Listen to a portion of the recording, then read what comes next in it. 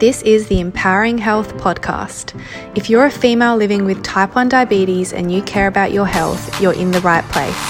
I'm your host, Andy Ballog, and I specialise in helping women just like you navigate all things nutrition, exercise, sleep, and blood sugars so you can feel confident and in control in your body and your life with T1D. Let's go. Hello again. How's it going? I'm really excited about this episode because I get a lot of questions about how I eat. Being a nutritionist, it's obviously a very common question I get is, what diet do you follow? How did you get there? Do you do low carb? All of these kinds of questions. And I totally understand, everyone wants to know what works for the other person. So I thought I would throw together the 3 things that I do, the major things I do to maintain my weight without counting calories. So just to preface this, counting calories is a fantastic tool when you know how to use it properly. And I do teach all of my clients who come through my hybrid coaching program, which is my 5-month program that helps you lose weight with type 1 diabetes and helps you understand how to manage blood sugars better. That entire program is that 5-month period. And within that time, I do teach my clients how to accurately track calories, all macronutrients as well, and how this will benefit them in the long term. I also teach them how to then move away from this strategy though, because it is not a realistic or long-term strategy, and it is not healthy to do this long term. The reason being that counting calories it does take you away from reality a little bit. Generally, people aren't going to be standing around in the kitchen waiting for you to weigh your food, or, it's not something you're always going to have access to, is to count your calories and be that specific. But what it does is it teaches you, what are you actually eating? How much are you actually eating? What do your serving sizes actually look like as opposed to what you think they look like? How many times a day are you reaching for food and not even realizing it? What is actually in the food that you're eating? Are you aware? Do you know what your profiles are of the things you're eating? Are you mainly eating carbohydrate? Are you getting enough protein? The answer is probably no. Are you eating enough fats? And I know that sounds ridiculous because most people are like, oh, no, I think I eat too much fat. But a lot of the time my clients undereat on fat. That is why they have no satiety, so they feel hungry all the time. They don't get enough protein, so they feel hungry all the time. They aren't building muscle. It is so important. Same with fiber. Do you eat enough fiber? How would you even know? There is no way to know unless you take a close look at everything you're eating. And that is why counting calories is really, really helpful up front, and counting macronutrients. And that is why I teach it. And that is why I also teach how to come out of that process. So again, now that kind of contradicts what I'm about to tell you, but I no longer need that method. Okay. And that is what I would love for you, is to learn those tools, learn how to count all of your calories and macros. And mind you, I forgot to add that it helps you with your carb counting tremendously, because you should be able to get to a point where you can eyeball food very well and know what the approximate carb count is going to be. Obviously, you're never going to get it bang on unless you look. Sometimes you might, but it's not going to be something you can do as specifically as if you were to weigh everything. But in the future, you can get to the point where you don't need to be weighing everything just to know the carb count in it.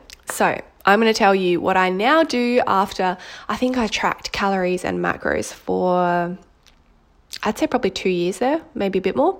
And then I came out of that process. And something that I quite honestly enjoyed, some people who are listening right now are going to be the kind of people who, you might find it's you, that you like being specific. I've worked with clients who absolutely love tracking their calories and find it very therapeutic, knowing exactly what's in there. It's kind of like just their way of doing things, right? But there's going to be a lot of people out there who are listening to this who think, stuff that, I cannot be bothered. I've tried it before. It didn't work for me. But I promise you, if you can just dedicate yourself, it's going to help you so much in the beginning, and then you can move out of it. So the 3 things I currently do to maintain my weight without counting calories, and they are: number 1, focus on eating enough protein, healthy fats, and fiber before anything else.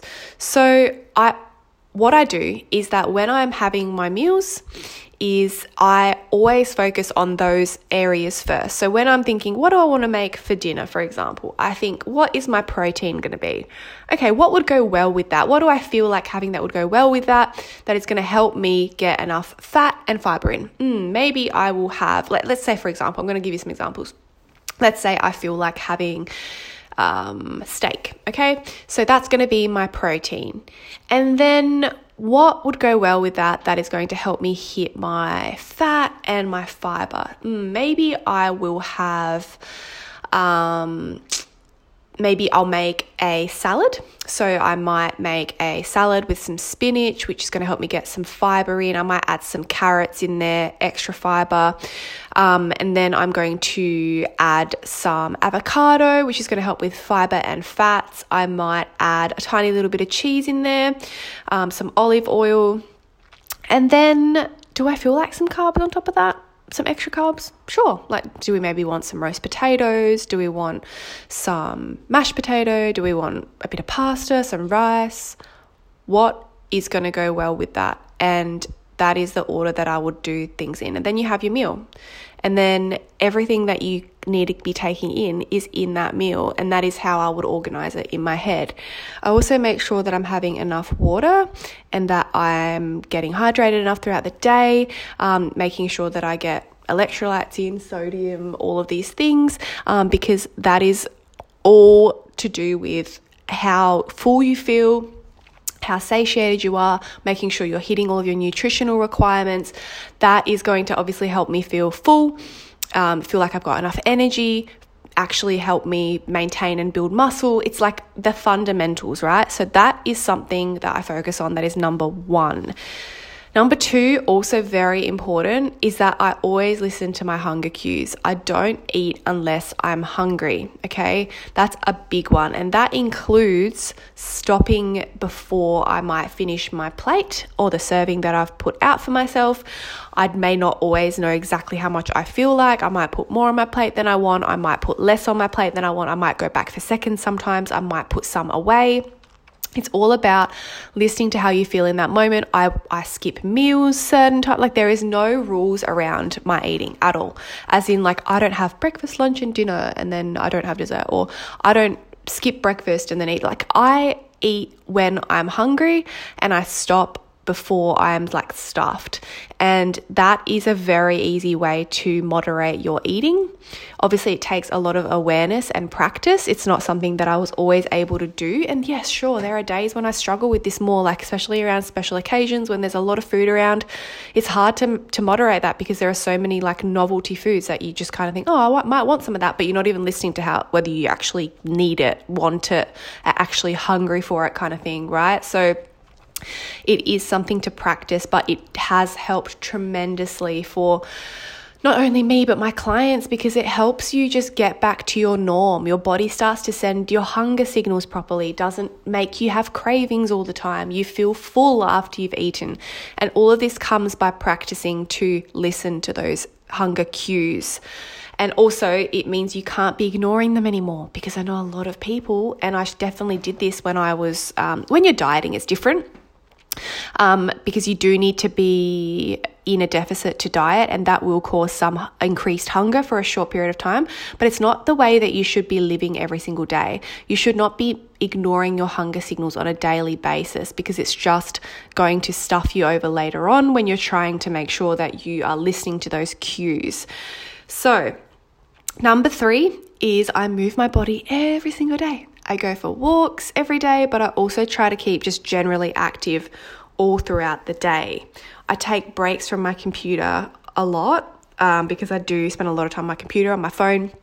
A lot of the time I do work while I'm walking around. So I might use my phone, I might put some notes down or record something as a voice memo. Like, it really depends on the day, but I make sure that I'm moving. I'm not in the same position for too long.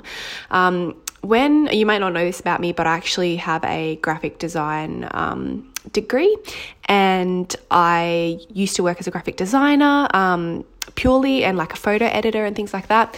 And so when I worked in that kind of job all day, I was at a desk all day, I used to just fit walking in wherever possible throughout the day. I used to walk before work, on my lunch breaks, and I'd go for a short walk short walk after work, or after dinner before bed each day. I used to also get up regularly from my desk and just walk around the building, like to the toilet, have a drink.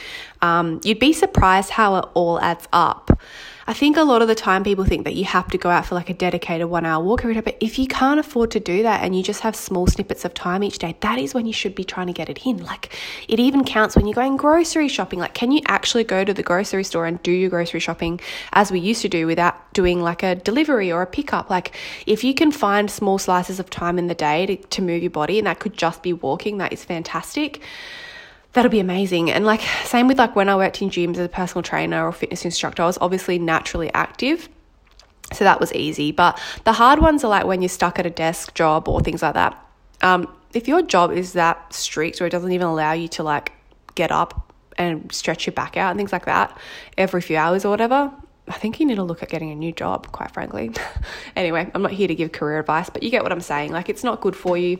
So these are the 3 things I do to maintain my weight without cutting calories. And obviously I forgot to say, I also lift weights, 2 to 3 times a week. That helps keep my metabolism boosted, my muscle mass up, helps give me energy, helps keep my insulin sensitivity up. So all of these things matter. So I'll just recap them all. So number 1 was focusing on eating the fundamental nutritional things. So protein, healthy fats, and fiber before anything else. That is always my main focus. Obviously, there's going to be times when I reach for some cake. That's okay, but it's not my 90% of the time, What you need to focus on is always protein, healthy fats, fiber before anything else. Number 2 is I listen to my hunger cues always. So whether I'm full or whether I'm hungry, I listen to those things. And I don't ignore them, and I don't eat past stuffed. And if I do notice that I am headed towards that way, I try to practice awareness around that and say, I think I'm eating a bit more than I need to, and then I rein that back in. And it is a game you have to kind of just keep playing at, We live in a world where there's a lot of food around, so you've got to just keep practicing. So number 2 was listening to hunger cues. And number 3 is moving my body every day, whether that's just walking around, being generally active, or going and lifting weights. So I hope this has helped you, give you some inspiration, maybe just see how simple it really can be. And if you need help with losing weight with type 1, if you've gained weight since diagnosis, you just have tried everything and it's just not working for you, and you need the support of someone who understands what it's like to live with type 1 and also understands the principles that it's required for losing weight, please reach out. Like, you don't have to keep suffering with this. It really doesn't have to be that hard. I can work with you in my hybrid coaching program, and we can jump on a free goals chat. If you want to book a goals chat, you can do so via the link in the show notes. And that's basically just a free Zoom session where we chat about what your goals are, whether the hybrid program is going to be the best option for you, and whether I can help you. Otherwise, if I can't, I'll refer you on to someone else or give you my best advice. And no hard feelings. There's no pressure. But if it is the right option for you, I would love to work with you in that program and help you get towards losing weight and keeping it off, because it does not have to be your focus all the time. I promise you can lose weight, you can keep it off. It doesn't have to be your lifetime struggle of trying to lose weight with type 1 diabetes. I hope this has helped, and I'll catch you in the next episode. See ya. If this podcast has inspired you and you're ready for change, you can apply to work with me by clicking a link in the show notes, or go to empoweringhealth.com.au and click apply for coaching. If you like this episode, please leave a 5-star review and share it with other T1Ds you know, so I can continue to help others. You can also find me on Instagram at the T1D Nutritionist, and I'll catch you in the next episode.